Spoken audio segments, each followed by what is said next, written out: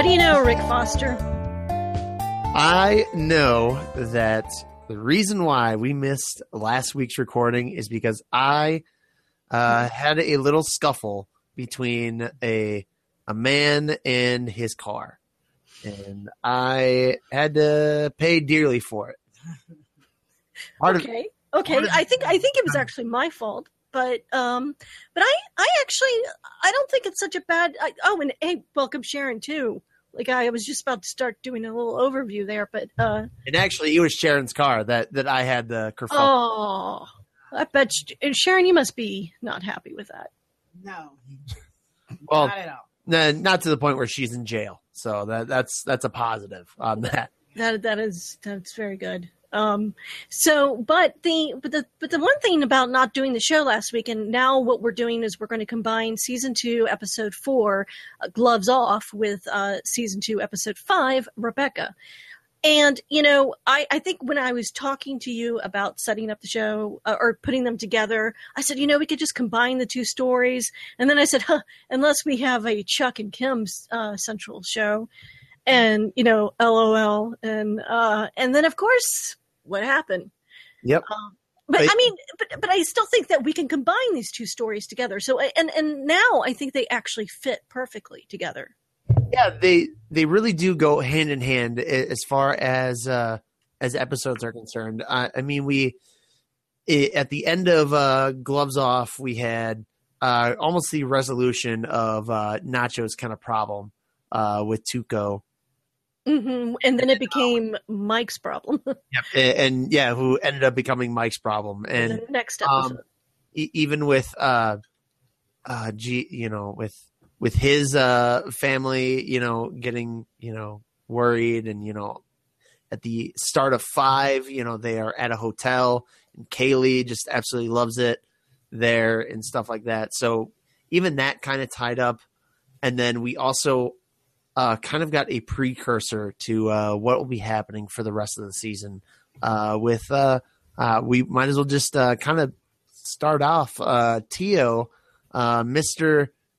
Doorbell wheelchair man from Breaking Bad comes back, and he is up and about, moving and walking and talking and making deals as far as trying to get his son at Sharon's nephew. Okay, so a resident Espanol expert, Sharon, confirms that Tio is nephew, which Tio is uncle. Tio is uncle. Hector Salamanca is the uncle of Tuco. Yeah, correct. I'm really bad at Spanish, so it's very helpful that Sharon is here in my life to decipher some of that stuff. But anyway, that was the most exciting, for sure. I was so excited to see him. And that was probably like the big exciting point of both episodes, was to see him walk in.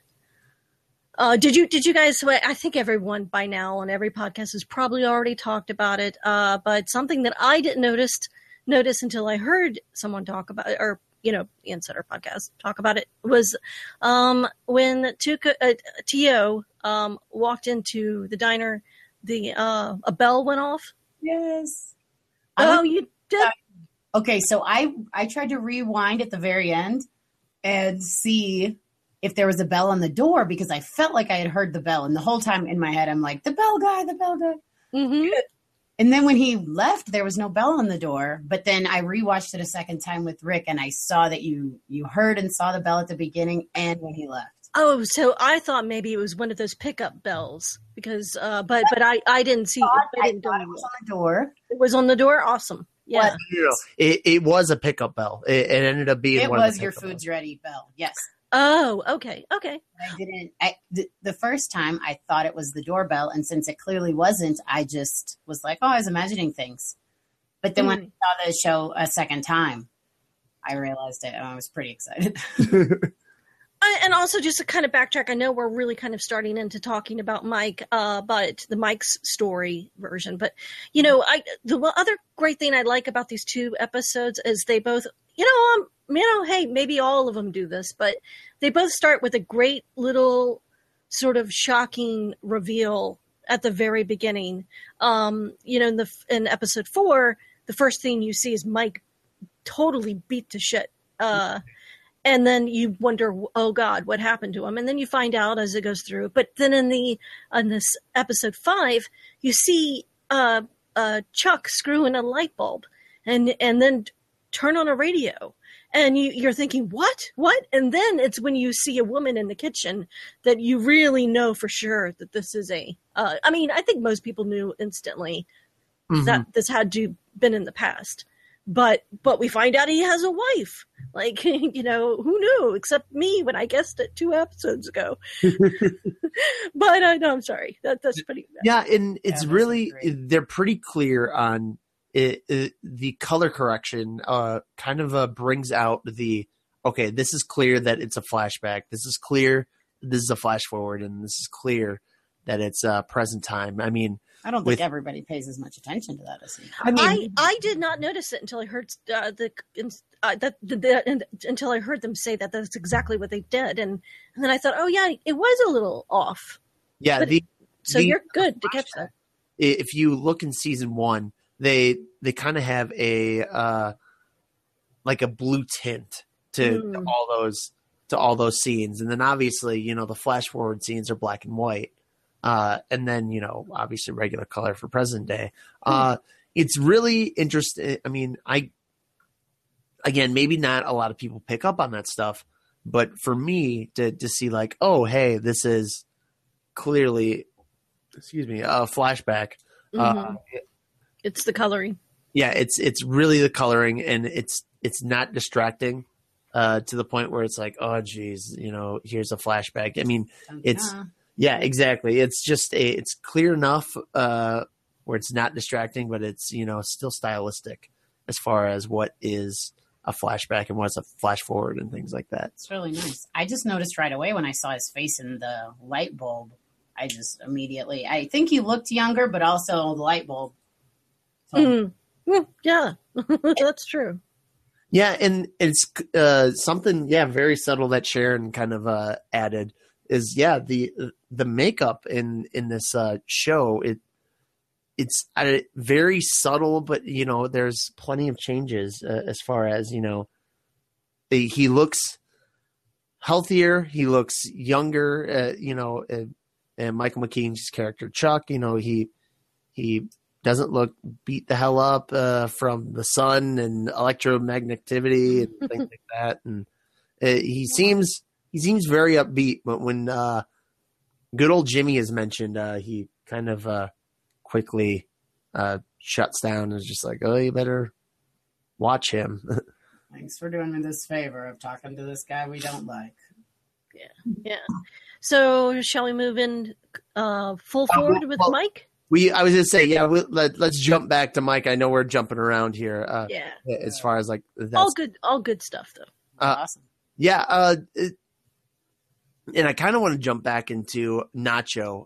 He clearly, I guess, Sharon, this is something I kind of want to ask you. That you wanted to bring up his desire to, like, Nacho's desire to get rid of him, period, as far as kill him. Mm-hmm. And then you have Mike's kind of look at it, take at it of just like, you just need him to go away, but not like go away, because otherwise you're really screwed. And that's also kind of a moral compass thing as far as with Mike of, killing people with, without any remorse almost. So what I noticed was that he was considering it. He always says I'll think about it, or I'll get back to that. And then as soon as he got to those guns, I felt like something was triggered in his memory, and he was like, nope, not going to do it.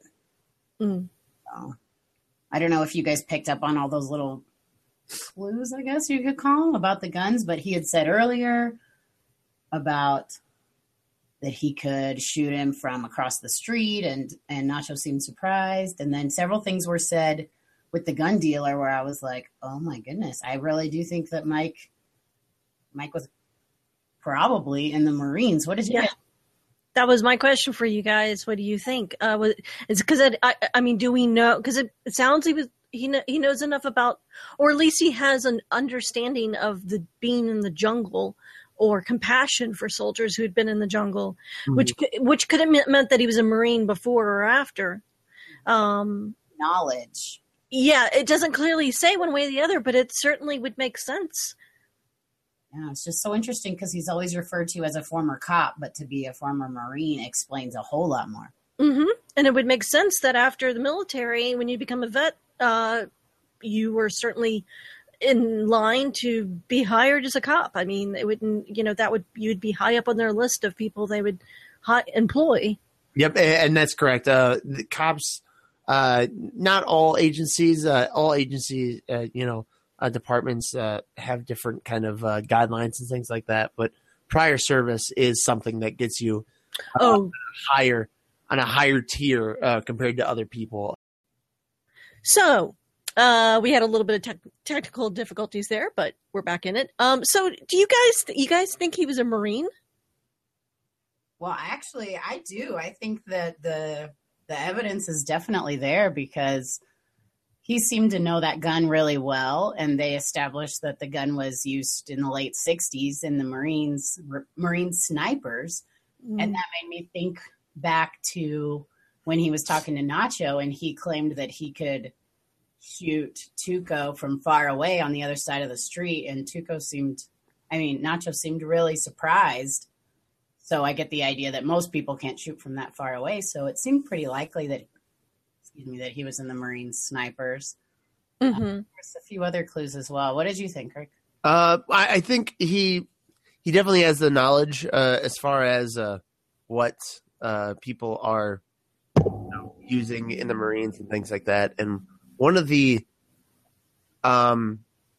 big things as far as like being prior service and everything like that is that cops do love people, with prior service, and that helps when they get hired and they do all the testing and stuff like that. And they're more favorable to hire people in, the military. So I believe it's definitely believable that Mike was in the Marines or there's some sort of training to spot, specific criminals when they have, certain guns and things like that. And that's something that would help them, investigate more as far as, criminals and all that stuff. Yeah, I'm going to sound like an idiot to anyone who is a Marine but I kind of feel like some of the training that you go through as a Marine gives you a lot of the skill set that you could use as a detective. Or, and now he's a private detective pretty much. Mm-hmm. Or I guess that's his legitimate role. So yeah, it all makes perfect sense. If he was, so I like that we got that kind of just a very subtle hint. He didn't have to say, well, when I was in Nam, boy, we use these out in the jungle. Instead, he said somebody should have thought about that before they took him out to the jungle. Yeah.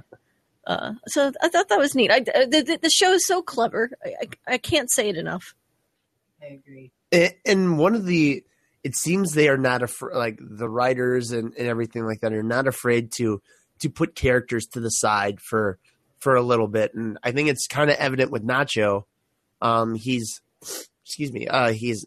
a prominent character, but he isn't necessarily in focus a lot. He's definitely a background player, but when he appears, he's like, oh, something is going to go down. So when he appeared in Gloves Off, in the whole setup to set up Tuco, or actually kill Tuco at that point, and he's definitely a bad dude, and it's clear that he's trying to jump hoops to get ahead in life as far as like taking Tuco down and things like that. And then in the next episode, he wasn't there at all, which is something that happened in the first season. He was prominent for about 2-3 episodes, and then he would be gone, and then he would come back for a little bit, but not in a huge way. I personally thought maybe it was just first season blues of like they don't know what to do with him at that point. And it possibly might be the same thing coming in the second season, but I believe, to me, that Nacho's being groomed for this big setup point, whether it's, whether he is kind of killed off in favor of Tuco being here in the main, for the main, shindig, or it's a lead up into Gus or something like that. But I feel like, I don't know, maybe I'm just rambling, but I feel like Nacho is almost an expendable character, which is really bad because did I say Tuco? I meant Nacho. So I believe Nacho is kind of I think you said Nacho character. And I really like Nacho, and I think he has, I don't know what it is about him. He just has his presence that isn't psycho-y compared to Tuco. So you don't think we're going to see Nacho even season 3? Because I think he's one of the strong characters outside of Chuck, Kimmy, Jim, and Mike. I don't want to say that. I think he's right after that. I want to say, yeah. I think he's more important than Hamlin. Oh, hands down, 100%. Maybe. I don't know. That's a tough call. Than Tuco. Yes. Yeah. Yeah. Definitely. Yeah. I think part of it is the what we've talked about many times before is bringing in too many people from Breaking Bad, and I think Nacho is that void as far as, hey, here's this guy that leads you into the guy that you remember, and I think they're going to, as kind of evident with Tio, they might be going in a different direction, and they might be very well open to keeping Tuco in the fold full time instead of having Nacho there, and bringing in Tio in full time. Interesting. Just because there's so much. I mean, we only know so much for Tio. We don't know how he got to the wheelchair. We don't know. Well, we do.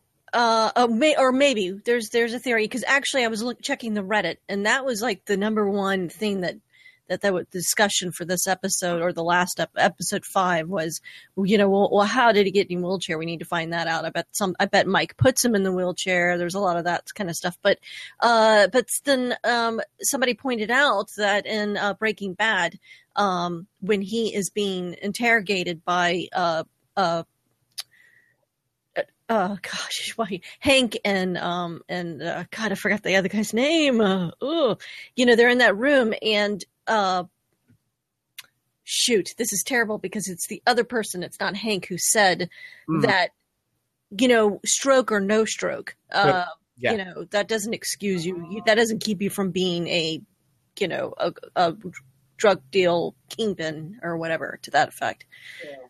So possibly it was that he had a stroke. And that's why he can't talk, and that's why he also can't walk. And that would be less exciting of a backstory for them to tell. Yeah. And then it would also kind of show, like, how powerful that guy is that, like, nobody could really take him down. Only he could take himself down. Well, and then I don't want to spoil, like, the conclusion of Breaking Bad, or that scenario, that storyline in Breaking Bad. But for those of you who watch Breaking Bad, what, how they resolve the Tio story. Yep. And the answer is Gomez. Yeah. Well, but Gomez didn't take him down. Oh, right. Correct. But he's the partner. That's what I was saying. Yeah. Right.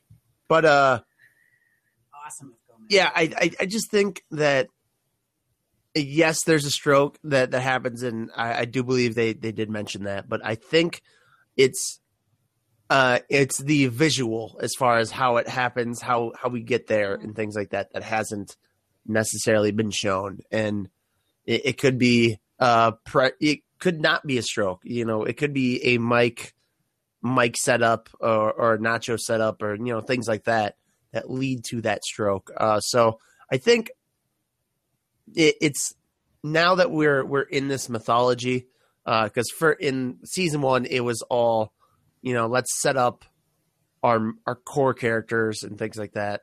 And then we'll talk about who's coming in from Breaking Bad.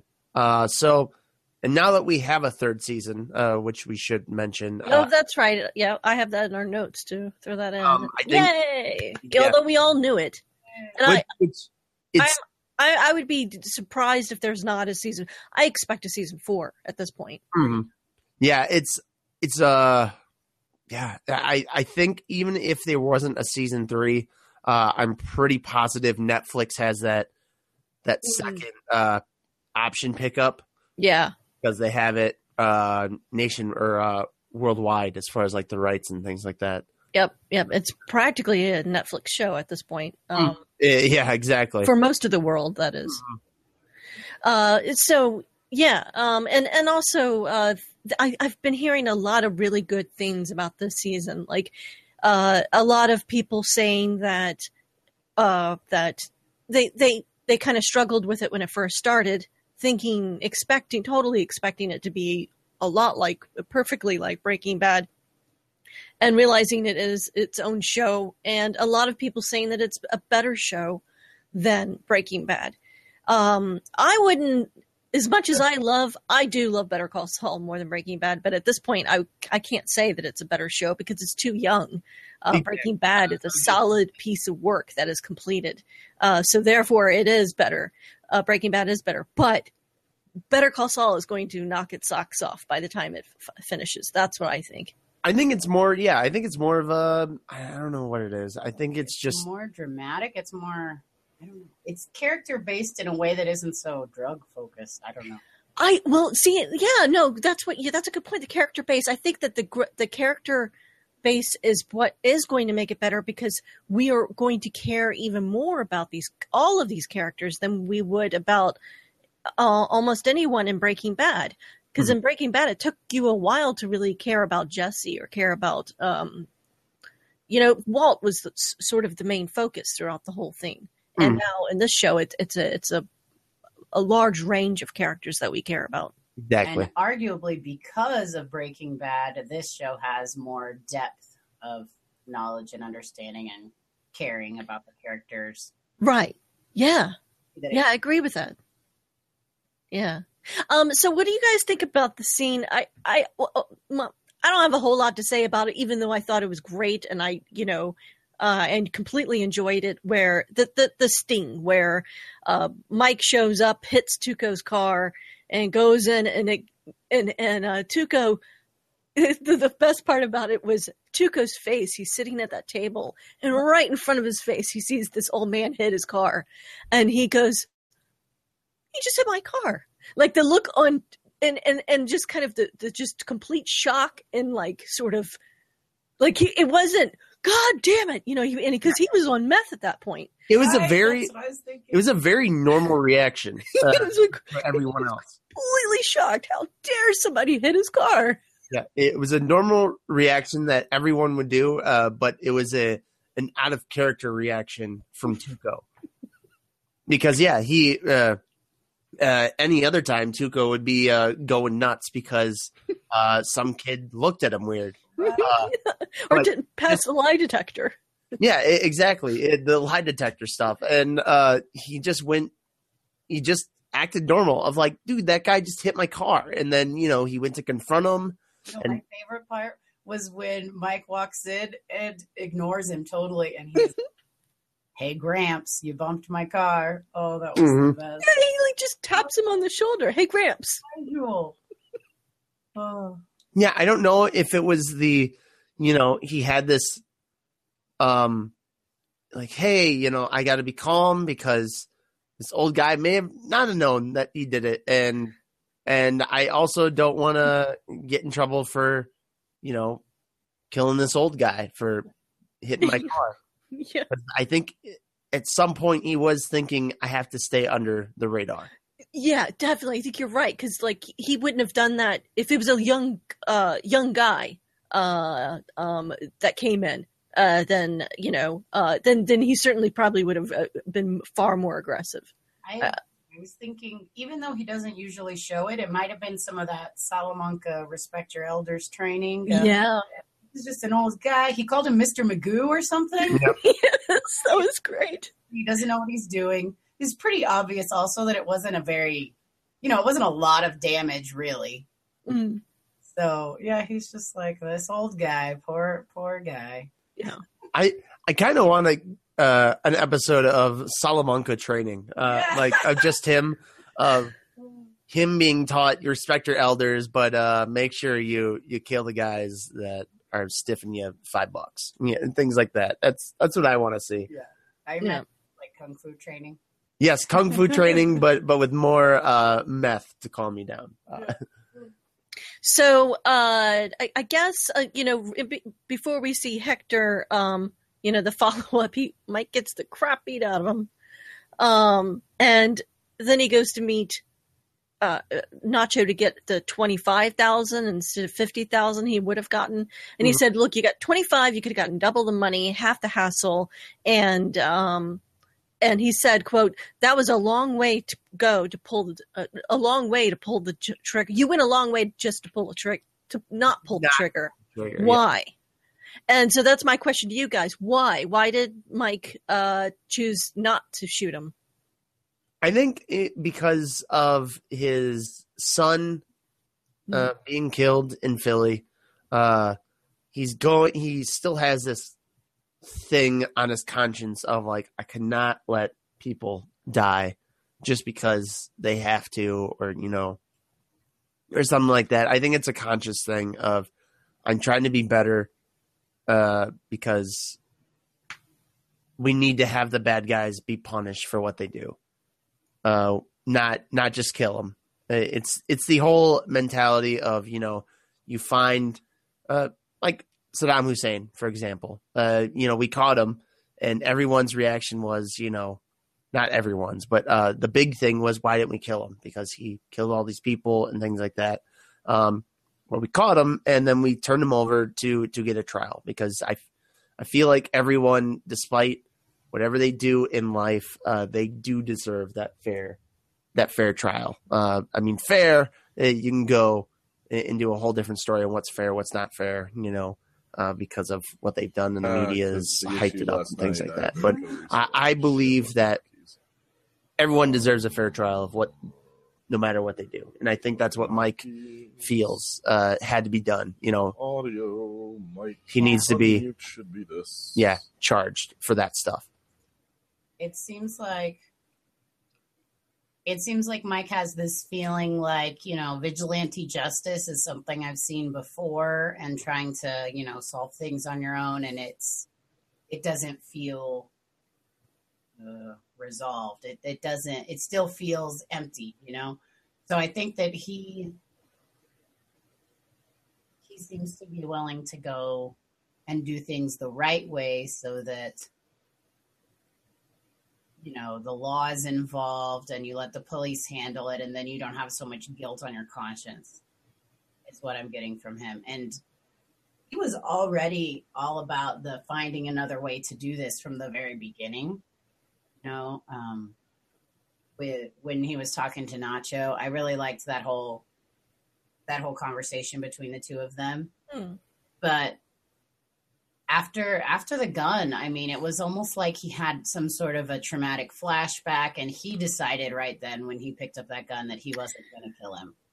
Yeah, definitely. Yeah, I think you're right that it was right at that moment that he had that gun in his hand, and that was the gun that Marines used in Vietnam.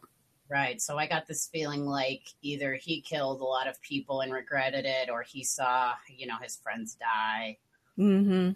Something like that. And he was like, the cycle of killing, I don't want to be a part of that. We'll find another way. Yeah, I agree with you both. So the Hector Salamanca, we already mentioned that we heard the bell go off when he comes through the door. But so do you think that Hector, because he obviously, he says, well, you're a former cop. And then Mike says, well, you must be a mind reader. So does he, so he knows all of this.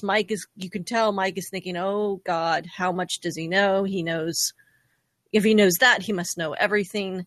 Do you think that he knows that Nacho hired him for the job, or do you think that he happened to be an old man who hit his car and yet he was also an ex-cop? Or I think it's that. I think he kind of did the research of like and putting, things together. I don't think he's stupid as far as what Nacho is doing. I think it's he lets Nacho do his thing because they let him, that type of thing. I don't know how to explain it, because there's another show that, said, oh, you got to do that because I let you do that. I allowed that to happen. But I think that's what it is. I think he knows Nacho's doing the thing, and they're allowing it to happen because it's not a huge issue at that point. And two, I think just Hector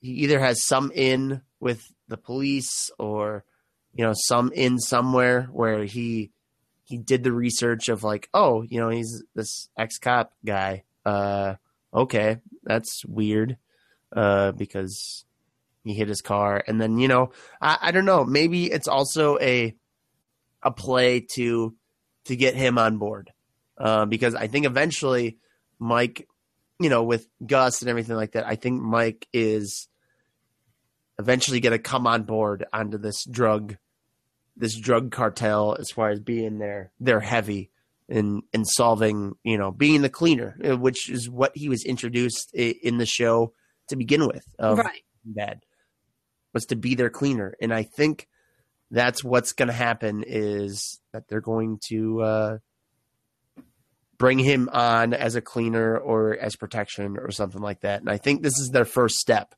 of like, hey, if you want, obviously that offer wasn't brought up, but hey, admit that it was your gun, and then we'll talk business later. It is what the conversation seemed like. I agree. Interesting. Yeah, as far as your question, I'm really not sure what Hector knows. I definitely know that just because Hector didn't mention anything about Nacho doesn't mean that he doesn't know. But yeah, it seems like somehow he found out who Mike was, and it seems like this might be something they do often, where if there's a run-in with the law, they find a loophole, they find a way to change somebody's testimony. So far, I'm only 100% sure that he did background check kind of thing on Mike. Yeah, that's true. I kind of think that maybe if he had known it was Nacho, his reaction would have been a little bit different than, I don't want to say that Mike is getting off easy, but he's also going to get paid $5,000 for his trouble, and he might have to go to prison for a little while for carrying a gun, illegal, unregistered gun. Doesn't 5,000 seem like a low number to you guys? Yeah, it does.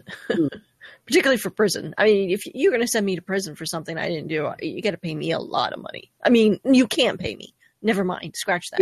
Could not pay me.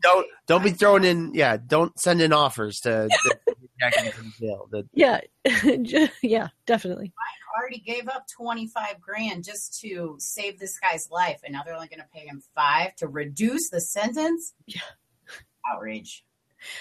So before we move on, did you guys have anything else about Mike or that whole storyline before we go into the Jimmy end? Yeah, well, I just kind of wanted to disagree a little bit with Rick about how important Nacho is, because one of my favorite things of these last 2 episodes was the relationship between Mike and Nacho. And I felt like amidst all these other relationships, we've seen this one come from nothing. Yeah. Bloom and blossom, and I feel like they kept listening to each other. They kept both of them used the phrase, "It's like you said." And when they were disagreeing with each other, they built arguments based on the other person's point of view. And I felt like that was very respectful and thoughtful. And, every time that it seems like they were going to convince each other, Mike said, "It's like you said, you don't need him dead. You just need him to go away." Or your real problem is that finding out is finding out your secret, and they're going to be nosing around anyway. So I felt like Mike really showed that he can listen to the other person and not just do what's best for me, but what's best for you, and convince them to go Mike's way by pointing out that this is what's best for you based on what you said. I just thought it was great. And then Nacho did the same thing. So, Nacho and Mike were both saying, this is what I need, and explaining why. And here in everybody else's relationships in this show, people are not listening to each other and going off the handle. And I just really appreciated the situation between Mike and Nacho. I thought it was kind of... Do you think Nacho is like that to Mike because he knows what Mike can do? Yeah, definitely. Well, definitely, because we just came off of the story of Dan, the guy with the Hummer.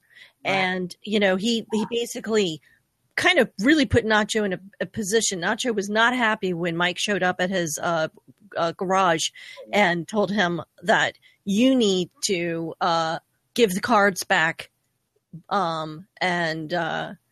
And then all we want is the cards back, but you'll get the car, and I guess he also got money for it. So Nacho did get a good deal out of it, but he was not happy about that when Mike approached him there.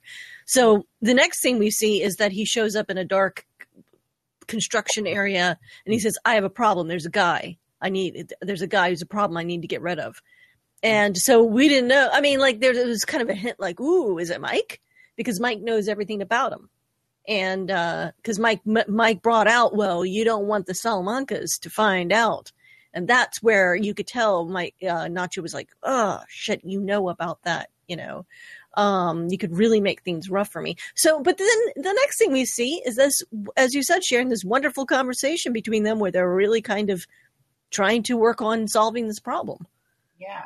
And I feel like, it all goes to Mike being like a leader and kind of seeing where this is going, Poor Nacho has so many other situations in his life where people are crazy and yelling and doing drugs. And then Mike is just like calm and rational. Mm-hmm.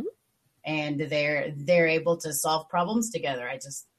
I really liked the way that it played out. Yep. I think the reason why he's very respectful and he listens and things like that is because I think it does have a little like mentor, mentee type thing. Yep. But I think I still kind of stand with my, he's expendable thing because he, I don't know. Everyone's, shaking their head at me. But I think he's still, eventually Mike and him are going to have a falling out and he's going to do something stupid. And Mike won't be there to kind of save him. Fair enough. And things like that. And that's all I really want to say because you know how I am with, fantasy booking and things like that. Yeah, of course. But I believe that is the reason why I believe he's a little bit expendable compared to everyone else on the character roster of Better Call Saul. But I'm going to use this kind of as a transition point. We got our first Mike and Jimmy interaction in these two episodes since episode 2 when he's talking about the traveler stuff. That's true. Good point. Yeah, that was and I I didn't really have anything to say about it other than he points out that he has a babysitter, which I want to mention something about the babysitter in a moment. But But it was just full of jokes because he sees Mike with the face beat up and he says, "What happened?" And he says, "Oh, I'm sorry. That's right. First rule of Fight Club." Yeah. Joke 1. And he's like, "Hey, meet my babysitter." Joke 2. And then joke 3, he's singing the Rocky theme song, driving over. Yep. I heard him sing it and I was like, God, what is that? What is it? Is it Rocky? Is it like, and then I realized it took me a couple hours. It's joke 4 is that he's from Philly. So, and that's a Rocky. Yeah. So that's a little insider joke. I mean, obviously Rocky boxing and things like that. And Rocky's from Philly. He's from Philly. So that's technically joke 4. So, that's funny because the show starts with the boxer gloves. It starts with Tuco's boxing gloves. Yeah. So it's unbelievable in that in that little, it must have been 45-second interaction max, that 4 or 5 jokes were thrown in. Yeah. As far as their interaction. Well, now just today, just this morning, I kind of thought about it again, and I was thinking that this really says something about Jimmy. I'm starting to pick up something about Jimmy's personality, that when he is feeling either nervous or he's in a situation where he uses comedy, he uses jokes, he tries to be the funny guy in situations where he is a little bit uncomfortable, or he wants to make somebody else might be uncomfortable. And, certainly that's the case throughout Breaking Bad. I mean, he was just one joke after another, and that's all he was pretty much for the most part. But I see it now. And then, we've got another story coming up about him and Chuck that I see it again. But that kind of falls into his whole Slipping Jimmy kind of character, that he's this funny guy that I don't know. Maybe I'm wrong, but it seems like he kind of uses it as a coping mechanism. You're 100% right. He definitely uses his comedic timings as a defense mechanism. Mm-hmm. And not just for himself, but I also see that as trying to make the other person feel better as well. Right. Yeah. I mean, I try to do that. I'm never funny, but I try to. Yeah. But the babysitter, I want to point out her name is Jessie Ennis, and she's the daughter of John Ennis, who was a very regular character in Mr. Show, and was also in with Bob and David this go around. And it took me a while. I mean, she looked so young that I was like, it couldn't be his wife, and I had to do some research, and it definitely was his daughter. So it's kind of funny that she was Jimmy's babysitter, because she could have very well, Bob could have very well have babysitted her when they were doing Mr. Show together 20 years ago. So that's kind of funny. And then also I love this character because she gets right into Jimmy's space, and she's all on him, because obviously I think we find out that she's been told to watch him, to babysit. But the look on her face, she reminds me of that meme of the obsessive girlfriend.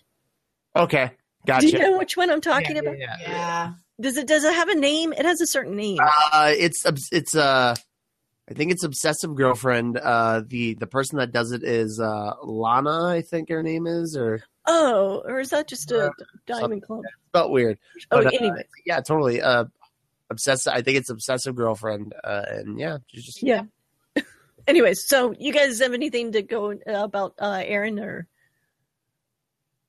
I think that's really it.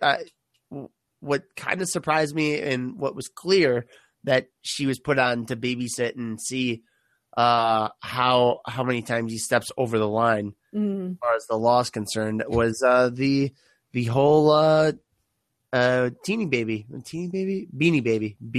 thing with the clerk. That was great. I love that. Mm-hmm. Do you want to be my mommy? Yeah, and then right as soon as he said that, it was pulled away, and then you can tell the county clerk was disappointed. You can and then just instead of it happening right away, what is it, like a month from now or something like that? Yeah. So it's come on, Jimmy, is what I'm thinking. Like, that was a very funny scene, but how many people have to tell him to follow the rules? Yeah. He knows he has a babysitter. He's just labeled her his babysitter, and he's still like hoping he can, bribe this clerk right in front of her face, and he thinks it's possible that he could get away with it. Yeah. Yeah. That risk was not worth the potential reward. Well, I think also I don't believe that he thought it was wrong. Yeah. Yeah. Like I think I honestly don't think it's all that bad either. I mean, I do know it's unethical. But I would, if I had a babysitter, I mean, I'm not saying I would never do that and it's horribly wrong, but if the girl was watching me and sent by my employer, I don't think I would do it then. Yeah. Yeah. Oh, that definitely. I would have had sense enough to do that. And she follows him to the bathroom too. And stands guard right outside. I thought that was great. Well, and then we get the one last thing before we move on to the bathroom stuff. It's clear Jimmy knows what's right and wrong as far as being a lawyer is concerned. We had the TV commercial and putting it on the air before it was being seen. He knew it was wrong, but he did it anyways. Right. The Beanie Baby stuff, like I said, I just don't believe that he thought it was wrong. Because he just did it right away. He didn't have the moral conscience of like, oh, geez, should I do this or should I not do this?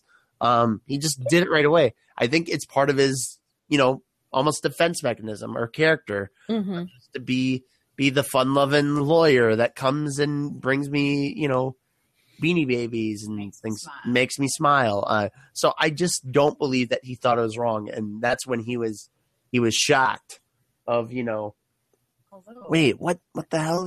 I can't do that. Definitely. Well, he did say to the babysitter, this is a sticky situation, or I don't remember. This is how you do it, or there was something like that you it's okay, This is how it's done here. He implied I've been doing this. Because he's been living in that courthouse as a public defender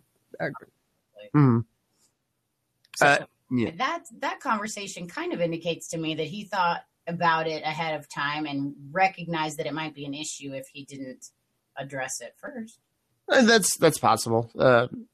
Can't disagree with you on that.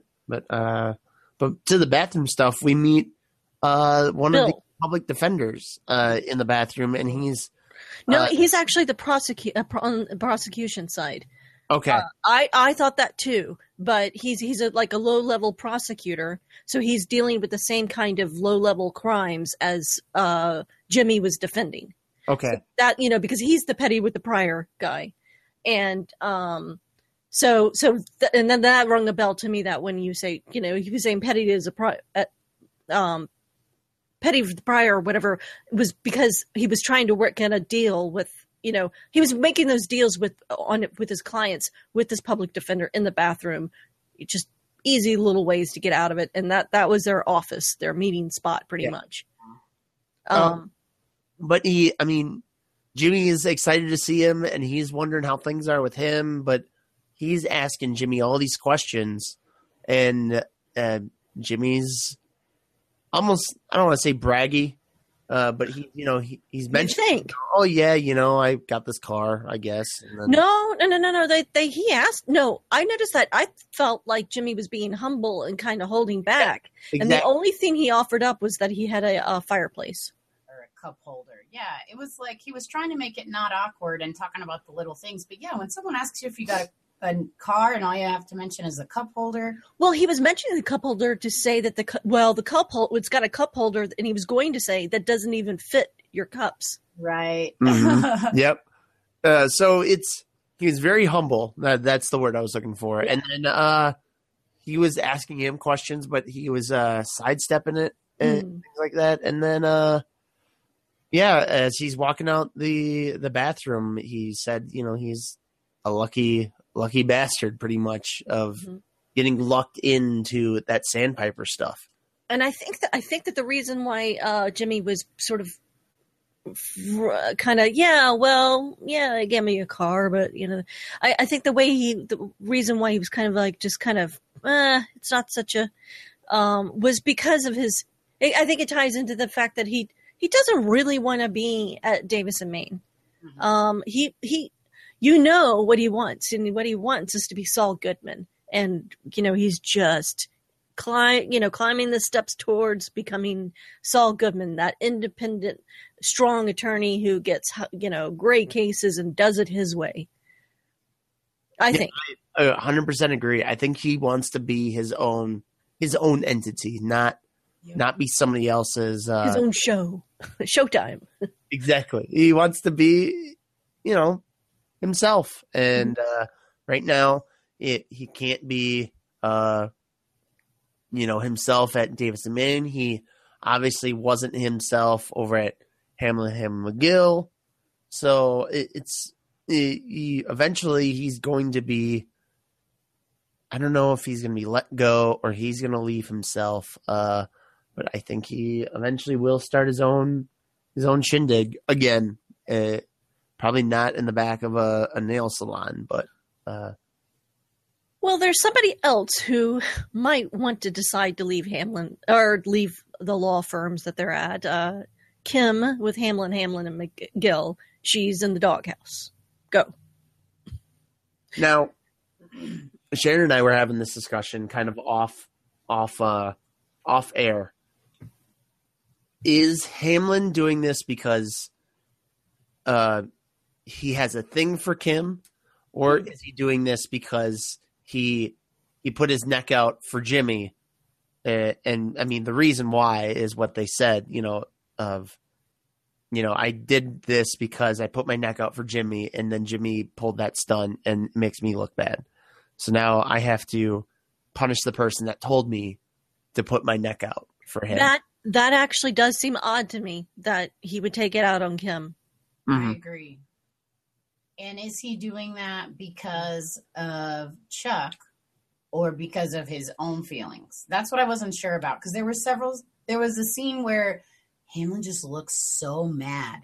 Mm-hmm. And I can't figure out if that anger is really towards Kim or if that's possibly towards, being in the situation he's in with his name on a law firm and still being a puppet of Chuck. I'm not sure if he's mad at the situation with Chuck or mad at the situation with Kim and Jimmy.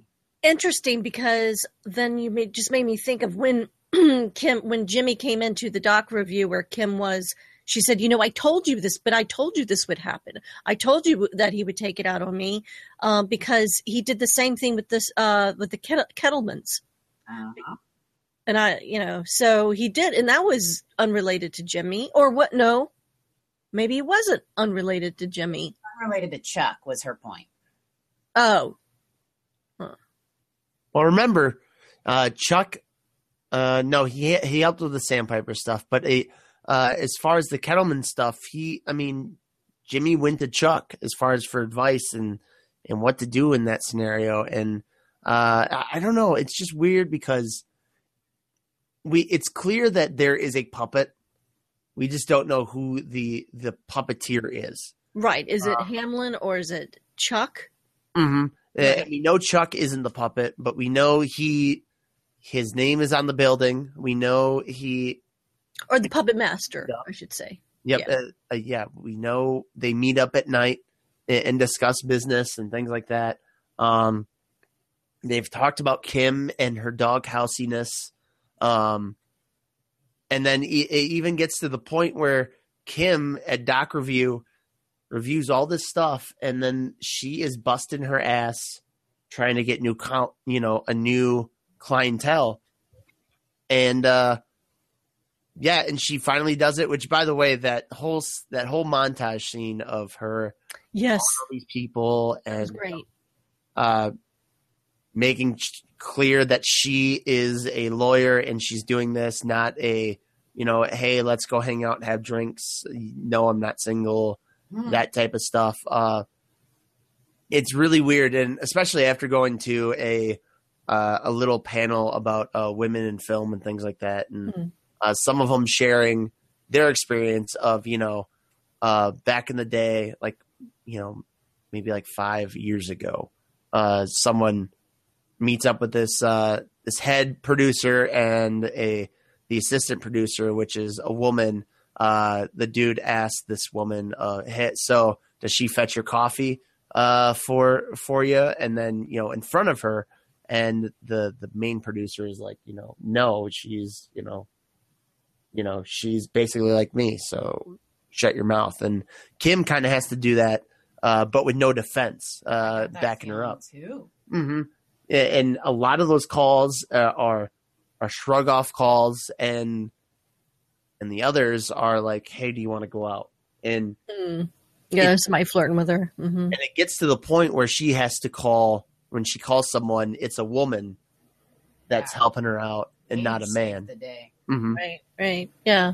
I like the way that kind of struggle that you saw, and the fact that she was doing this on her lunch break. She was lying to everyone else, saying, "Yeah, I had a turkey wrap," because she's doing what if she weren't in that doc room, that's what she'd be doing at her desk, is just frantically making calls, trying to make things right. And she's very determined. There's something. She really does not want to go back down to the status she was before. She is really concerned about all of the hard work that she's put into being an attorney and moving up in the world. So, in another show, I would say we would never get her backstory, but I kind of think we're going to see more about where Kim comes from at some point, just because the show is so thorough with the character development. Yeah, with Kim, it is very. She's not mysterious. I think it's clear that there's some point in her life that she was pushed to I have to work my ass off to get things done. Not because I don't know. It's weird. Like she doesn't expect anything to be given to her. Exactly. Yeah. I think at some point she learned the hard way of, I need to work for this, not, expect it to be given to me. Oh, something I don't know if I'm sure somebody out there in the world caught it too. But I didn't catch it my first time around. But when she finally gets that call, there's this wonderful shot that's a wide shot of her in that parking garage, just her as just the single person in there. All the colors are the same, that dark blue, even the poles are blue. And above her is a blue sign that says out, pointing away. And she walks as she's getting the call and she realizes this is her way out of the dock room. She stands directly under that sign. And I thought that was great. I loved it. I love those little things. Yeah, that's really a really interesting catch, and probably one done on purpose, knowing the directors and things like that, with how subtle they are with things, with the bell. It was such a dark setting that it was hard to see. So so I really appreciate when I see those things, and that's probably why I enjoy the show the most. Was her way out. That's so great. Mm-hmm. And yeah, I was so. It was just really awesome how she wants to work so hard and she wants to do things the right way. And I think that, she just has a lot of self-respect. Going back to your question, I don't think necessarily anything in her backstory had to lead her to be the type of person who says, I'm not going to get the next big thing for my company by having drinks with you or sleeping with you or I'm going to go about this the right way, and I'm a professional, and I'm not going to get out of the doghouse because I'm pretty or because my hair always looks perfect, Mm-hmm. Exactly. I just think she has a lot of self-respect and she wants to be treated like a high-level lawyer, and so that's how she's behaving. Mm-hmm. And it's nice to know, too, that it's not over with Jimmy. I know. That was sweet. He was surprised. Wait, it's not over? That was sweet to see him say, well, it's not over. It's fair to point out that we had, Chuck and Kim together in Gloves Off, episode 4, and then episode 5, they weren't together at all. Is that correct? I'm trying to think. And she was Rebecca, calls, and he didn't come. Oh, okay. He didn't go to the place. Yeah, I believe they didn't have an interaction together because she was ignoring the calls and things like that. And the doc review stuff was, man, I'm getting both episodes mixed in together. Well, that's because we combined them, so it's okay. He was the one who went to her. Yes. Through like the janitor. It's not like they set up a time to meet, from what I could tell. Mm-hmm. He had to slip into the building. Yeah. I just can't remember if he did that in Gloves Off or Rebecca. I think this is the 5th episode. Okay, gotcha. All right, so I'm getting things confused, but you know, No, that's good. But she, so I guess the main thing, and this is our segue into Chuck, is that conversation, a great conversation with Chuck when he shows up, and she's working all night, and he has all the lights turned off, and then she turns the lights on and has her to go make coffee for him, which you could tell she was like, at this point, like now that's what my status is. Now it's not even just doc review, but now I'm making coffee, you know, like you could kind of really read that.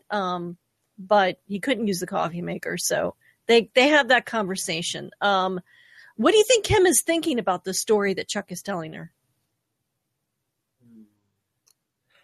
Does she believe it? Did she not know who to believe? Like, that's kind of, I don't know what I think. I don't know whether I know if she thinks, I mean, she may already know something about this story. Who knows? And she's already doubting Jimmy, but she doubts Chuck. So she's kind of stuck in between. Yeah, I did think it was key that Chuck asked her before telling the story if she already knew anything about their dad. Ah, yeah, good point. That indicated that maybe Clever. Exaggerating or leaving some things out, if based on the assumption that she doesn't know anything yet from Jimmy. Mm-hmm. I don't know. I think at some point it's going to be revealed that Chuck is going to be pulling some strings as far as Kim's concerned. I think Chuck is grooming Kim to be this partner. Mm-hmm. But I think he sees the only thing that's holding her back is Jimmy. Mm-hmm. And it's interesting that you mentioned, you know, did Jimmy tell you anything about her father?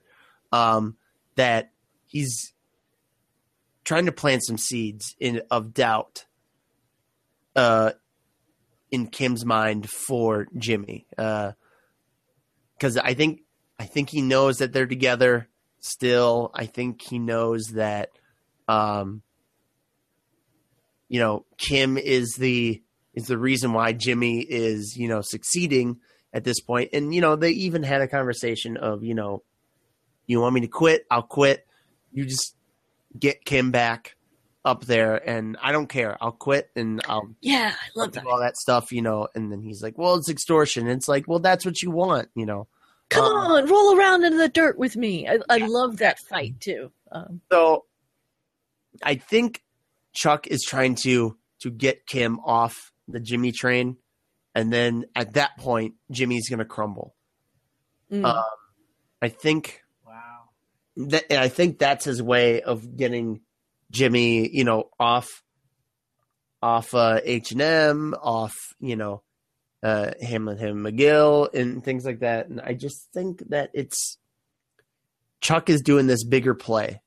And you know, and it's one of the nice touches I saw was when at the very end of that conversation, he says, I'm going to talk to Hamlin. And he said, by the way, good job. Great job on that getting that client. And she smiles, and it's a relief because when they book the client at the with Hamlin, and they're standing outside of the office, she says, she waits and she says, congratulations to Hamlin, and he said, yeah, you too. And then she said, well, I'll get the ball rolling, and he said, no, well, I'm going to give this to Francis. So she didn't really get the congratulations or the good job pat on the back from Hamlin that she expected. And then she does get it from Chuck. But so she smiles, but then she kind of stops the smile because she realizes that the congratulations came with the price, or it came with a motive. And because Chuck is congratulating her, having this conversation with her, because he really wants her to back away from Jimmy. You know, so it's kind of like I don't know what the right saying is to apply to this, but, you know, somebody giving you something, but they're really only giving it to you because they want something else, you know. And also I feel like she's not an idiot. She knows, she's a lawyer. She knows how this stuff works. And, you know, clearly Chuck is doing this big song and dance to make her feel like he's on her side, and Hamlin isn't. But how does Chuck know about this? Hamlin obviously told him. True. And that Chuck could just easily say, Hamlin, this is enough. Put her back to work. Right. Get her off. I think you can sense that partnership between them enough that he could say that. I'm asking you, I'm telling you, Hamlin, or asking you right now, I'm officially asking you to take her off. And I think Chuck could have done that at any time, and he's just letting Hamlin handle it the way he's handling it. Without butting in. Right? Sorry. Go ahead. Oh, I think that might even be what Hamlin was hoping for. Mm. When he talked to Chuck, then this would get resolved. But you know what else I noticed the second time that I watched was that Chuck intentionally he was there to surprise her. When Kim came in and he heard her bag or something, he turned off his light right away so that she would, not knowing he was there, I wondered why he did that. Their initial interaction would be her apologizing. He totally planned it. So you believe that the electromagnetic stuff is fading away from Chuck to where he could handle just a little bit of light, I guess. No, I'm just it's a different. Yeah, I'm not really sure how real that is, but that wasn't my point. My point was that he had that little whatever kind of gas lantern, and as soon as he heard her come in, he turned it off so that That's right. he could basically orchestrate this whole situation. I agree. I didn't catch that. I remember seeing him turn the lantern down and thinking, oh, well, maybe there was enough moonlight coming in or something that he didn't need it. And I didn't even think. And then the next thing was Kimmy turning on the light in the office. Yeah, it was because he heard her. Yep. That's brilliant. I didn't catch that. That's good. He's orchestrating everything. He wants to be in charge. And also, one thing I noticed was that this episode is called Rebecca. Yes. Oh, and in that scene with his wife, Chuck mentions basically that he met a girl. And I get this feeling like part of Chuck's desire to break up Jimmy and Kim has to do with him losing Rebecca and yes, having to do with Jimmy. I wrote in the show notes, because I didn't catch this until today, that you and I started off our topics on Chuck the same. You said, I was wondering if his mental illness has been caused by her tragic loss. And I said, I have a theory that whatever happened to his wife is the cause of his mental illness. So I wrote, ding, ding. I love that we agree with that. That I think you're absolutely right. Something happened to Rebecca, his wife, because of something related to possibly Jimmy. And then, or not. But that's what put him in a shell. Cause it makes sense that even if it isn't a conscious thing with Mike, his depression could be so deep that he wants to just hollow away in the dark, away from everything. And that's a safe place for him. So, and if he's not in a safe place, he feels the effect of everything around him, the environment, and it hurts too much. Yeah. And I believe that even if Jimmy didn't directly cause it, he didn't necessarily have to have an affair with her or something really Jimmy's fault. But sometimes when something horribly tragic happens, you kind of blame the easiest person to blame. Yeah, or maybe Jimmy wasn't the person, wasn't there to help him through it in some way, or I don't know, but yeah, absolutely, he doesn't. Jimmy wasn't somebody who saved him after the tragic loss of his wife. And then it seems like he spent decades trying to make up for whatever Chuck was feeling. Yeah. Yeah. And I can't wait to find out what happened to her. Cause she either divorced him or, tragically died or something. Cancer. Mm-hmm. Yeah. Yeah. Do you think we're going to get more interaction in the Hamlin McGill stage of Chuck being, being at the office as far as flashbacks are concerned. Oh yeah, it'd be kind of interesting to see how he operated as an attorney. Because I believe we had this theory last season of the reason why he went into the state was because of a case. Do you think it is a combo now knowing that he had a wife? Do you think it's a combo of a case that's tragic plus losing his wife, just all crashing down at once?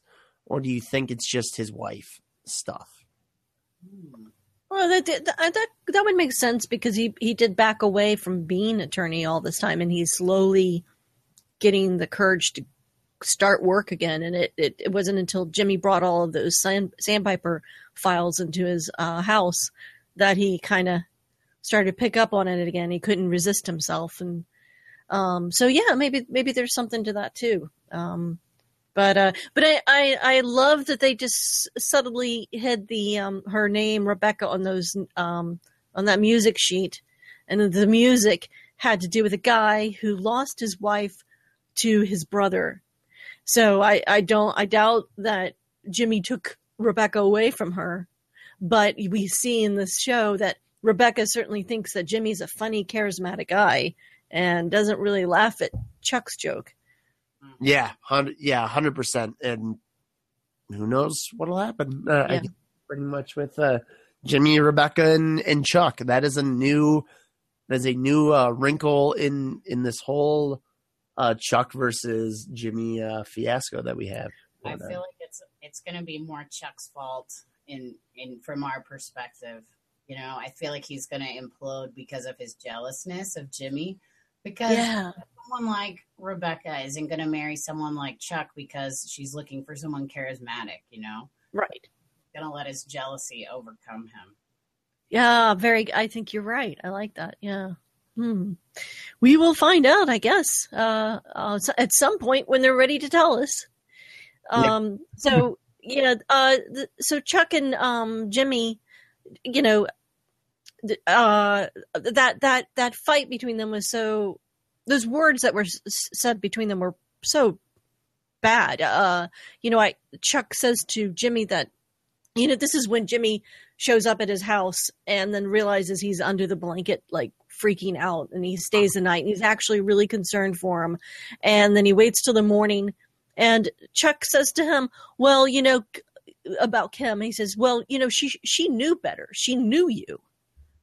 She shouldn't have trusted you. And that was such a terrible thing to say to him. Yeah. And he combined it with such a nice thing, he's like, you're my brother and I love you. Yeah. Yeah. Kim's one mistake was putting her faith in you. I mean, that's just. So who do you think, I mean, do you like Chuck better now? Because we're now understanding a little bit more piece by piece, because Chuck is kind of, because we all love Jimmy, and Chuck is standing in his way, but are we understanding him enough now that like we could see him as a good guy too? No, I need more evidence that what he's saying is true. Yeah, with Chuck, I think it's clear that, obviously we all like Jimmy, and I think it's almost like the blinders of, he's stepping in the way of somebody we actually care deeply for, but so we automatically think, he's bad, whatever. But I think down the line, it'll kind of come to fruition that Chuck is doing all these right things to prevent Jimmy from becoming Saul. Mm-hmm. So I think everyone's so enamored with Jimmy becoming Saul because that's what we all want. Right. That automatically we're going to shrug off anybody who prevents from that happening. So I'm pretty sure there was some hate towards Kim because Kim told him to do the right thing, and he was starting to do things the right way, and getting him away from that Saul track. And then eventually he made his own call and went back on that track himself. So I think we have more of a sense of why Chuck is being Chuck with Rebecca and all that stuff.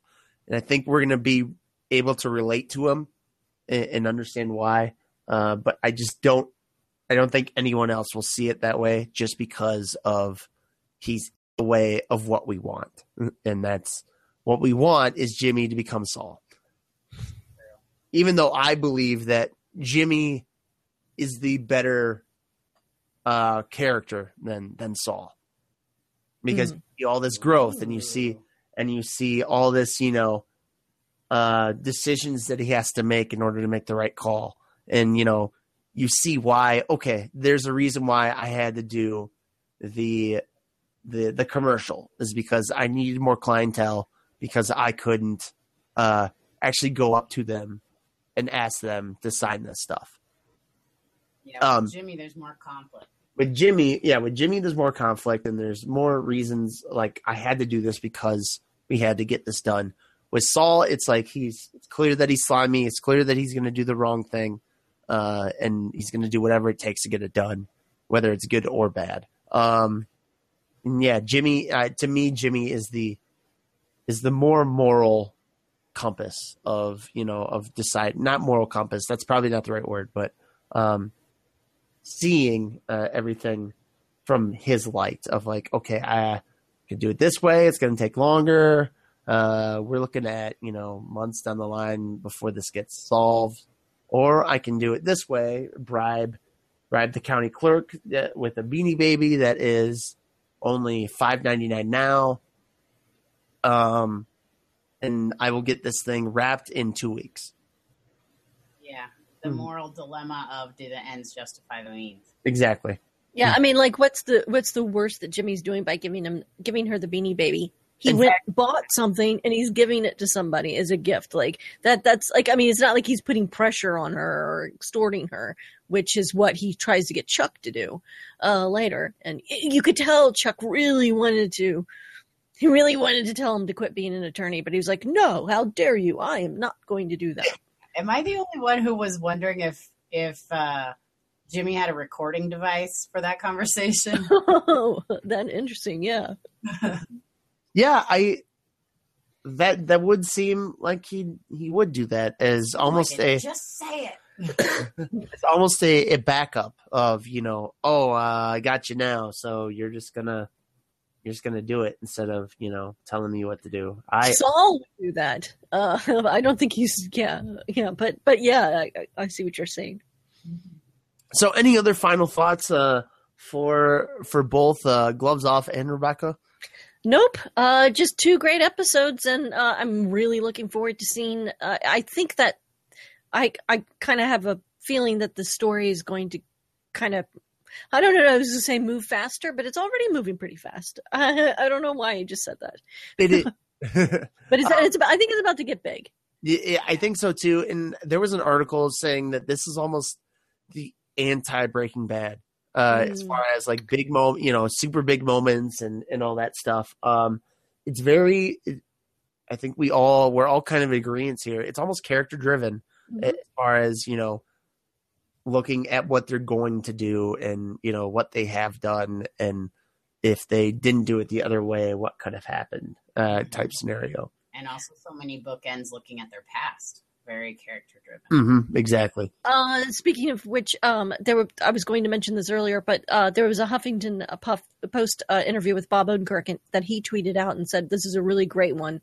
And they basically, he's asked, there's been so much Walter White cameo talk. What are the chances? And he says, nil. Stop hoping. Stop referencing Breaking Bad. It hasn't happened yet. This show is this show. It is full and complex, and the stakes are different, and it's a hell of a unique and rich experience. So I don't think he's necessarily saying he said it hasn't happened yet. I don't think he's saying it's not going to happen, but he's right. Forget about it. Just enjoy the show the way it is. And then he was asked, what other characters from Breaking Bad would you love to see on Better Call Saul?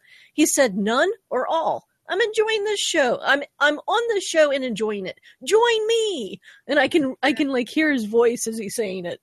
Yeah. So I love that he said that, because that's what he's thinking about the comparison of the two, is that I mean, yes, it's the same universe, but it's a different story on its own. And and I think people are realizing it and starting to enjoy it in its own way now. Finally, it's almost like Cheers and Frasier.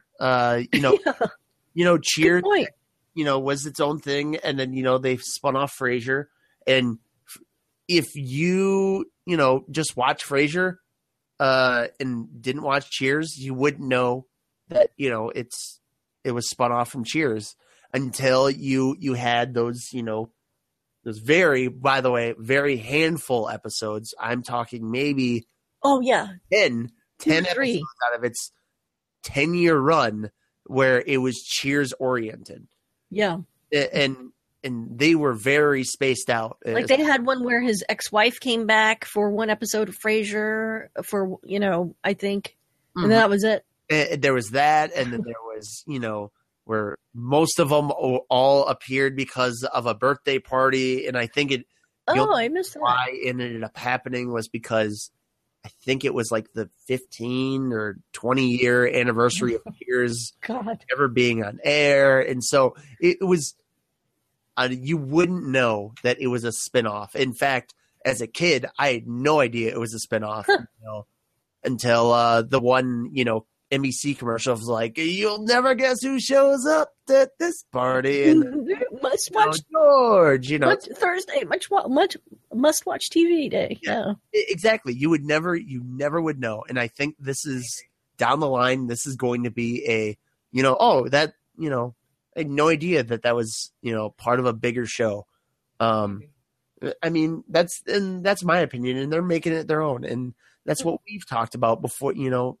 In the very opening episodes of like, hey, we know this is a thing, but we want to make it our own, universe instead of being like, hey, guess who's knocking on that door? It's Jesse Pinkman here for Lori. Right. So, and that's what I think. And I think the writers are doing a fantastic job as far as keeping them separate, but keeping them in the same universe. Yep. I can't wait to see what happens next. Great connection. Mm-hmm. So until next time. Well, let me. Okay. Final things that we need to put out there. If you yourself, have a Beanie Baby that may be worth $1,500 that you bought in the 90s and 2000s. Yeah, oh, she does. Well, maybe she can email us at lawyeruppodcast@gmail.com, and maybe she can tell us that Beanie Baby that she has. Or you can tweet us at lawyeruppodcast, or you can give us a fancy call at 505-750-1760 and leave us a voicemail about that type of Beanie Baby that could bribe a county clerk person. And Take much. Yeah, it doesn't take much, I guess. And we want to throw out a special thanks to at Zebguns and at Johnny Feisty. Both of those guys provided our theme that you might be listening to right now and our cover art for awesome guests as well. All right, guys. Enjoy the rest of your day, and see you. Sharon, I just want to say we got to do one thing before we head out, and we just have to. I'm going to throw my fist up in the air and say, "Lawyer up, lawyer up."